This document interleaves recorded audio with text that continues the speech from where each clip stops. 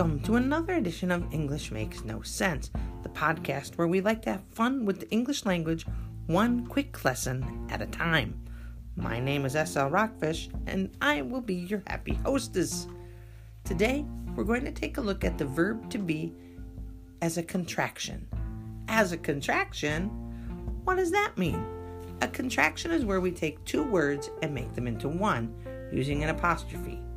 Let me show you.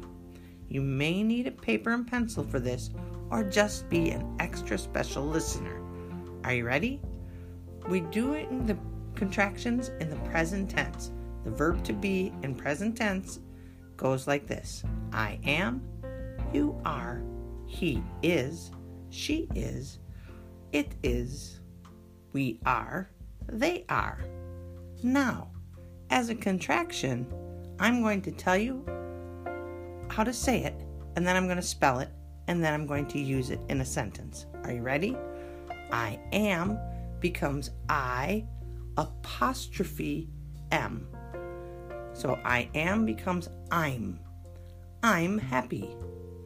You are becomes you're. Y-O-U apostrophe R-E.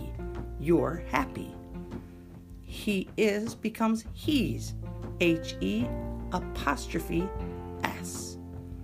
She is becomes she's. S-H-E apostrophe S. So, he's and she's. He's happy, she's happy. Then it is, it's. Now, it is the contraction. I-T apostrophe S. It's over there. It is over there. It's over there. Got it? The it's often gets confused with ITS. That's for another lesson. But IT apostrophe S is short for it is. We just say it's. We are becomes we're. We're. W-E apostrophe R-E. And we could say we're happy or we're on our way to the store. Then we have they are becomes T-H-E-Y apostrophe R-E. They're happy. They're leaving. They're going places. They are going places. They are happy. Got it? Why does English have contractions when we could just say I am, you are, he, she, it is, we are, they are? I don't know, because apparently maybe we're just really busy and we're just going to have to drop one letter and make an apostrophe. But now you know how to make contractions. If you want to listen to this again, please do so and write it down. I'm happy you're here.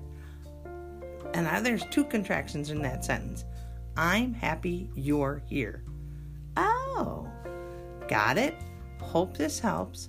Please let me know what you'd like to hear more of. Email me at slrockfish@gmail.com. I would love to hear from you and give you a little shout out on the podcast. Thank you so much, my friends. Peace.